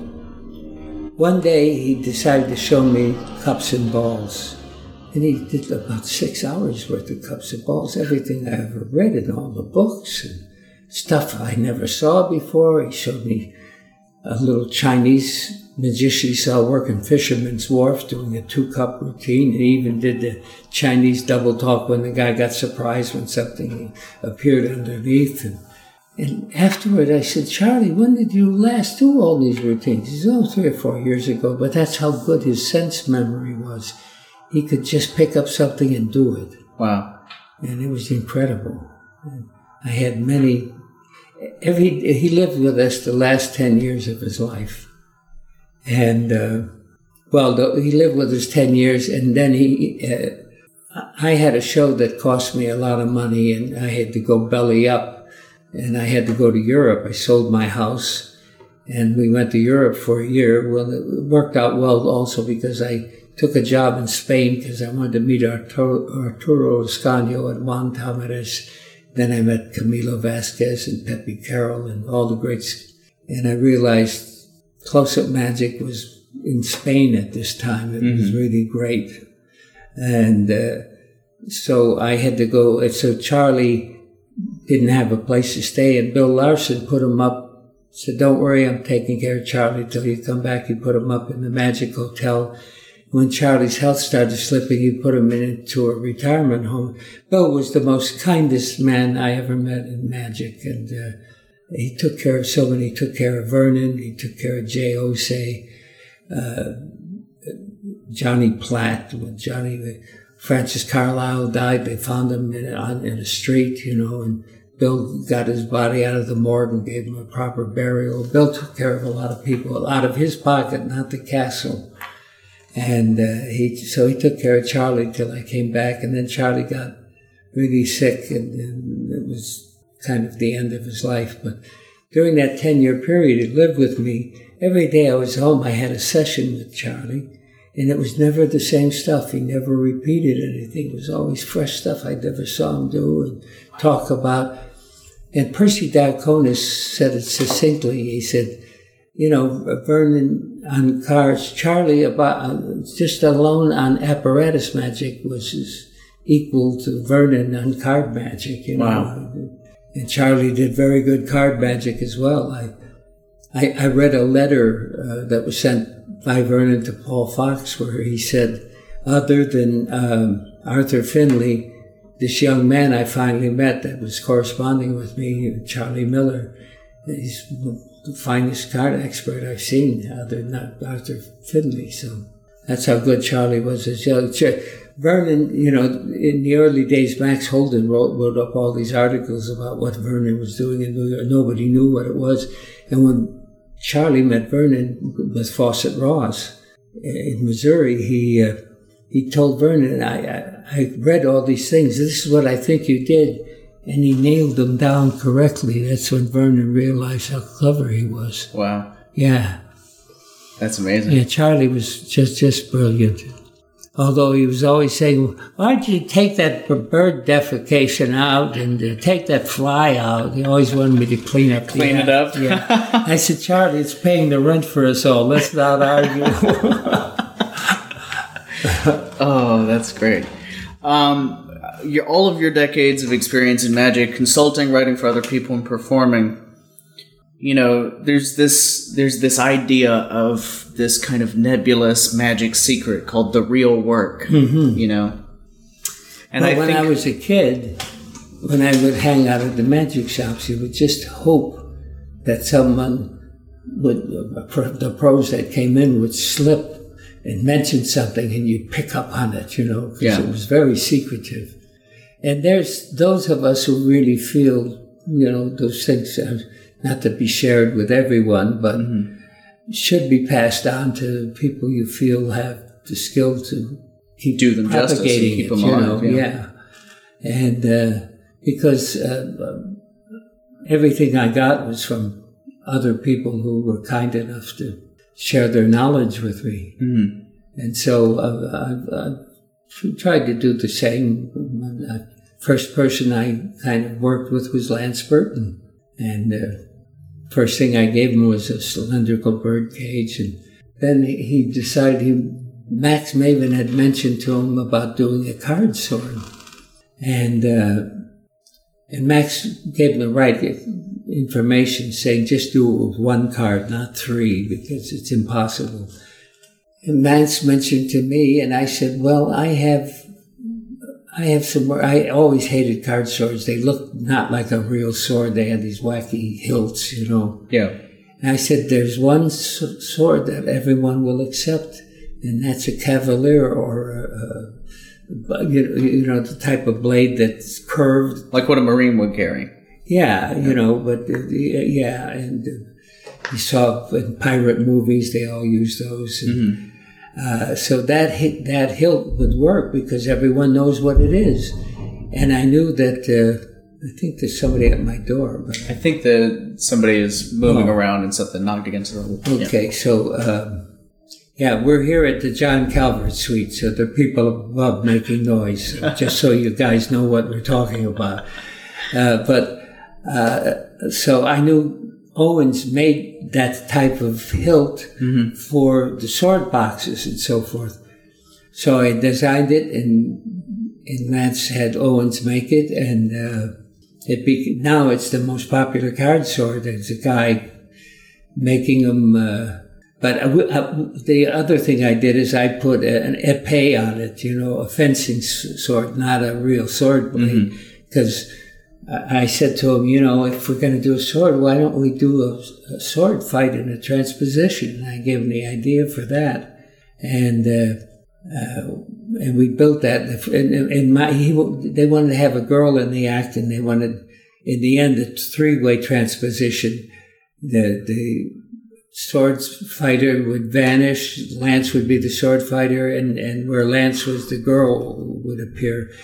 And the first prop I designed was a giant temple screen, 7 feet high, 4.5 feet wide, four panels. And when they were fighting, they'd be fighting, and they'd turn the thing around as they were fighting, and then Lance would close himself inside of it, and the guy would run a sword through, and when it opened up, be a girl, and he would take the hood off and be Lance. And but in that big room at the Trop where he broke it didn't work well. And then one night he got an idea. He woke up and thinking about using an old cremation table, with a black heart drop on the back and standing on it. And that made the trick really work. He changed the back end of it. It was great.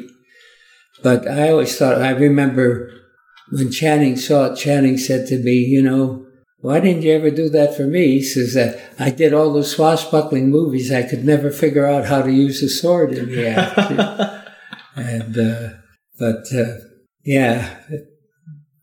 Lance was fun to work with. Great. In the last few years he did a show. When I was a kid, I invented an illusion. I was reading The Magician's Handbook, which is the biography of Alexander the Great. And in there it described the Blue Room. Not familiar. Yeah, and I went to the movies one day. As a kid, I loved horror films. And I saw The House of Dracula. And in that movie, Boris Karloff played a mad scientist with a henchman who escaped from a nut house they had put him in asylum. And he saw a traveling horror show, horse and buggy, kind of circus-like wagons.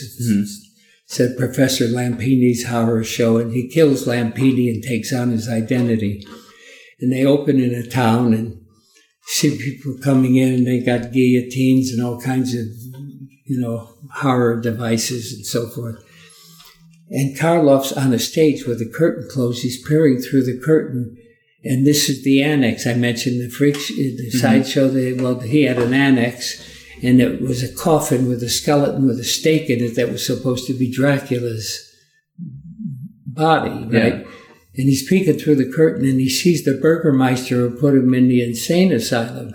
So he grabs the stake, and he's telling his henchman what he's going to do to the Burgermeister. But looking behind him, you see veins start to grow and arteries around the skeleton, and then muscle and sinew, and then flesh and clothing. It raises up as John Carradine as Dracula. And boy, that hit me. And I was thinking about the Blue Room where you had a coffin with a skeleton, you put a person in and transferred Houdon's version of Pepper's Ghost upright, And the next day I went to the Rosenwald Museum in Chicago, which is called the Museum of Science and Industry. It's second in size to only the Smithsonian. It's huge. They have a coal mine down that you go through and everything. And I walk in and I see a clear plastic mannequin of a man and woman with a skeleton and arteries. And the whole idea from the Dracula movie to that hit me with the Blue Room. But I never built one till I was in my 30s. But eventually that became Lance's opening in his show. I don't know if you ever saw it. I never got to see it. It was a clear mannequin. While you watch it, little points of light scintillated inside of it. And then arteries started a skeleton materialized three-dimensionally, then arteries and veins, and then flesh and clothing, and it was Lance, and then he walked forward into his bird act. No box coverings or anything. Wow. It was the best illusion I ever came up with. And that version was done not as a Blue Room, but it was done as a Pepper's Ghost. Because I found a way to do it in these large showrooms. Because normally, even with any of those, you have to look straight on in, especially the Blue Room. It's just like an L with a 45 mirror at the point of where the right angles turn. But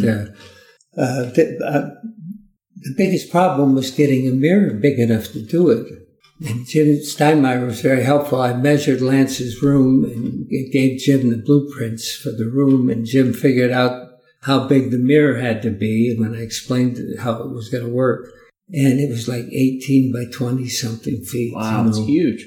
Well, I was always fighting how to get a mirror that big, without splits and reasons for it. And so I walked into the Mirage when it opened for do a Joe Stevens convention.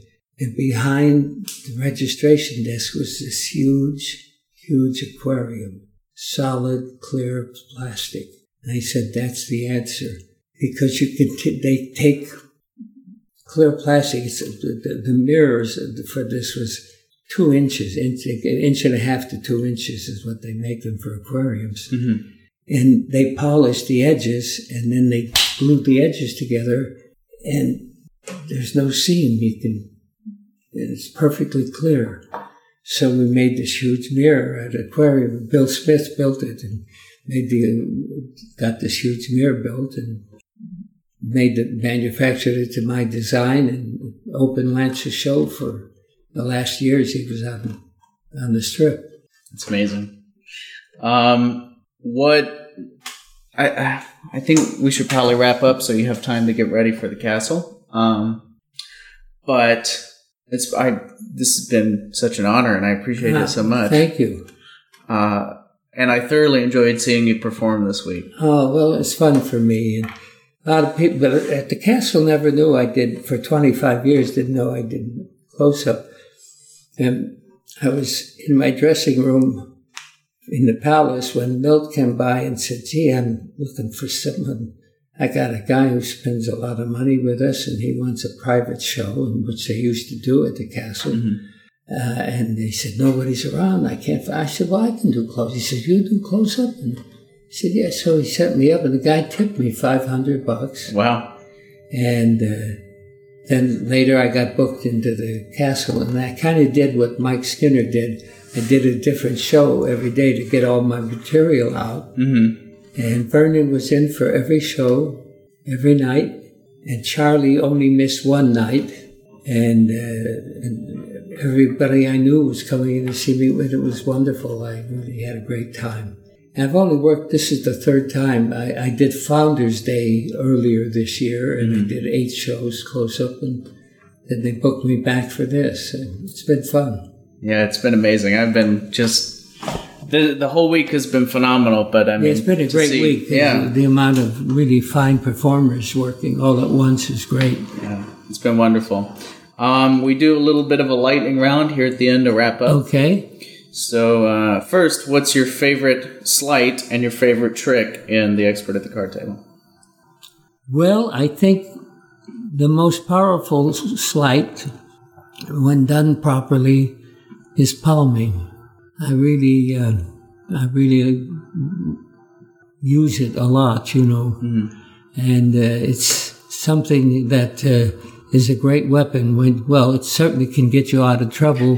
When you miss the card, you can always go to your pocket or go to your fly or go to your jacket pocket to get the card, you know, as an out, which I've done a few times during this week at the castle. So, palming, I think it's one of the most difficult things to do well. And Vernon's topping the deck is probably the best top palm there is. One most misused. Guys don't understand, you know, you're pivoting the card around your second finger, and the rest of the fingers are just masking at the front of the deck, and the thumb is at the opposite end of the center of the small edge of the deck, and you just push. And you use that as a pivot point, that second finger, until you feel it hit your little finger just slightly off the deck. And then you push down with your little finger, and you get your thumb out of the way and square the sides of the pack. But most guys, I see them shove it, and Vernon strictly said there should be no thumb, should see no visible thumb movement, and there's no reason to, because you're only moving the card an infinitesimal amount to just get enough pressure with your little finger to pop it up. But it's one of the most misused sleights, but when it's done right, it's beautiful. And then your favorite trick in the legerdemain section? Well, the first trick I learned after I realized I couldn't be a card cheater was the card through the handkerchief. My favorite trick. Yeah, just first. I still do it the same way right out of Erdnase. And but there were several great tricks in there, but that was the very first one that attracted me. That's amazing. That's my favorite. It's my favorite in the book. I love it so much. Favorite film? Magic film? Just film in general. Favorite film? Yeah. Citizen Kane. Citizen Kane. Yeah. Great choice. Absolutely. And I think Orson Welles did a tremendous job. Of course, William Randolph Hearst hated it. You know, he tried to get the film killed. It really didn't become successful till the 60s. Although it was done, I think, at 39. And because Orson didn't know much about film, he was a Broadway producer and actor, they gave him the #1 cinematographer, who was Greg Tolan. And Orson made these demands that no one had ever asked for film before. You know, Orson said, well, when I see everything, you know, in focus. And Greg Tolan had to figure ways to do that, and he had to shoot multiple shots to make it work, you know. But because he was such a genius, then they had those shots where they dug into the floor and shot up and all of that. So it was really interesting. Movie making magic. Yeah. Yeah. Favorite book? Or just piece of literature. It doesn't have to be a book. Well, my favorite book is still Erdnase. Right. And I read a lot of books, but I'm not hooked on novels as much. I'm trying to. All my book reading is mainly magic books. You know? Sure. Yeah. Wonderful. And then last, and of course, Stars of Magic, and all the great books by. There was at one time a series of books by all the best magicians. The first was Greater Magic, that had the components of all the best magicians at the time's material in that book. Same with Tarbell. And then Stars of Magic was the best magicians at that period in the late 40s into the 50s. And those were the books that appealed to me most, because I was getting real professional magicians material. And I still do a lot of that right out of the books. Stars of Magic is absolutely phenomenal. Just wonderful. And you're coming out with a book soon. We probably should talk about that. Yes, by December, yes. And I'm really excited. It turned out to be 2 volumes. Originally, we were going to call it GP, The Life and Magic of Johnny Thompson, but David Ben Magicana in Canada is production manager for it, and he decided just to name it Johnny Thompson. So that's what it's going to be. But I think on the spine of the two books together, one is going to have a G engraved and one is going to have a P engraved, because Carol Fox and I coined the term general practitioner, someone who made their living at every form of magic. I think I did. I was a bar magician. I did trade shows. I did a comedy act. I did a straight bird act. I invented illusions and designed illusions. And I think I've done just about everything but sing and dance and do magic. Those two things I can't do, But other than that, I think I've worked in every form of magic. I didn't know better. I thought you just had to do everything. I did a medalist act for about 3 years. Wow. Yeah. Al Coran's manager came to me and said Al wanted to get into trade shows, so I got him booked. And then he got cancer, and then I had to fulfill all those dates. And I met with Al several times and talked about mentalism, and that's when I took my Nemo wallet and combined it with Al's Encore Prediction wallet, and ended up with what I'm doing these days. That's also, great. I did the Koran medallion, but I hung it around my neck like my other medallion is, and so it was always in sight instead of being in a box that you had to open and so forth. And Al liked that, but I did mentalism for about 3 years. Wow, that's great. You're such an inspiration for your knowledge and experience and your compassion and giving back to the community, and it's been just such an honor and a pleasure again. The final question is, what was the hardest time you were ever fooled? I mean, the biggest, craziest moment of astonishment you ever had. Wow, okay. The first time I went to the castle in 1963, and I saw Vernon perform, and he knocked me out. It was just absolutely breathtaking, and it changed my thinking on close-up magic immediately. How so? Well, Vernon's set was the cups and balls. Mm-hmm. Then he did coin magic. He did hand pen sheen, winged silver, and the copper and silver. Then he brought out a deck of cards. He did Leipzig's opener, and then he did his ambitious card routine, and started to put the cards away and said, "Oh, would you like to see one more?" And he did his color-changing deck. And it was just a great set. And I always now open with the cups and balls. I do some coins, and then I do cards. And I used to finish by saying, I opened with doing the oldest trick in magic, the cups and balls. I did some coin magic for you and some cards. I'd like to do one of each to close my show, and I would close with a chop cup routine, and then I would do Leipzig's Pride, the cap and pence with the coins, and then I would do a trick that's in my book called Quadruple Coincidence, which was invented, and the gentleman's name is slipping my mind right now, but he invented it in 1949, and it appeared in a Hocus Pocus, and it's a great trick where it's kind of a you do as I do, except it has four finishes. Mm-hmm. You and the person each take a card. Then you have them cut the deck. First, you both shuffle decks and switch decks. So I'm working with the deck they shuffled. They're working with the deck I shuffled. We each think of a card and remove them. And we cut them into the deck, and we switch decks again, take out the card.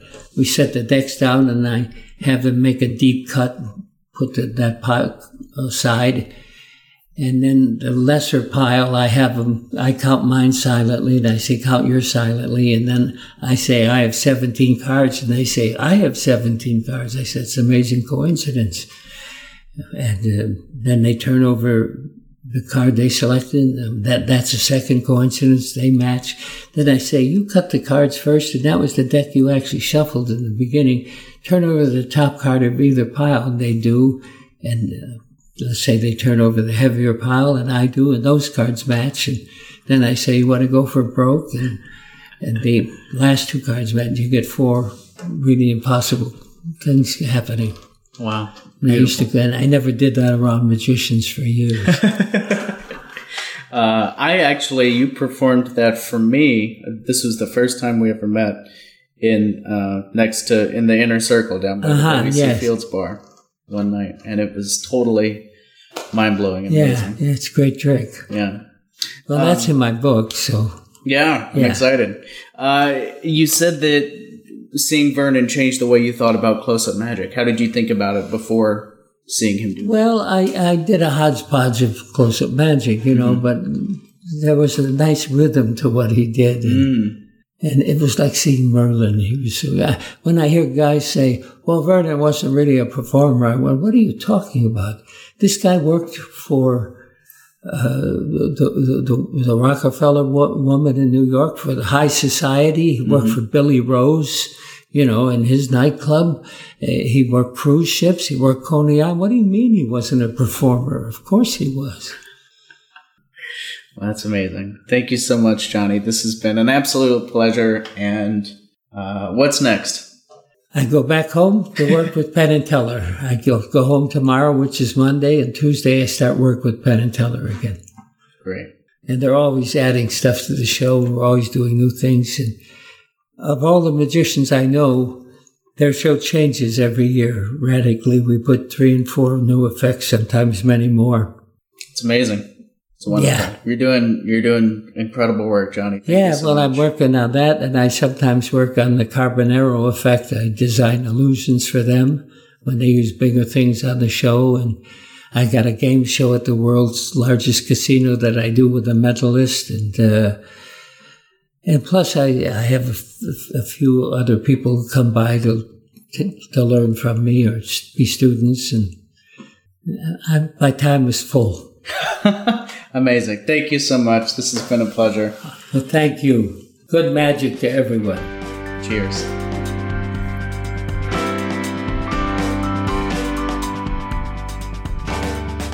Thanks so much for listening to Magical Thinking. If you enjoyed the show, head over to patreon.com. That's patreon.com/magicalthinking and become a patron to support the show and get access to exclusive content. Feel free to interact with me on Patreon, through the Facebook group, which you can find by searching Magical Thinking, or by emailing podcast@artofmagic.com. Follow us on all the social media channels, and tune in every Thursday for a new episode. I'll see you next Thursday. Cheers.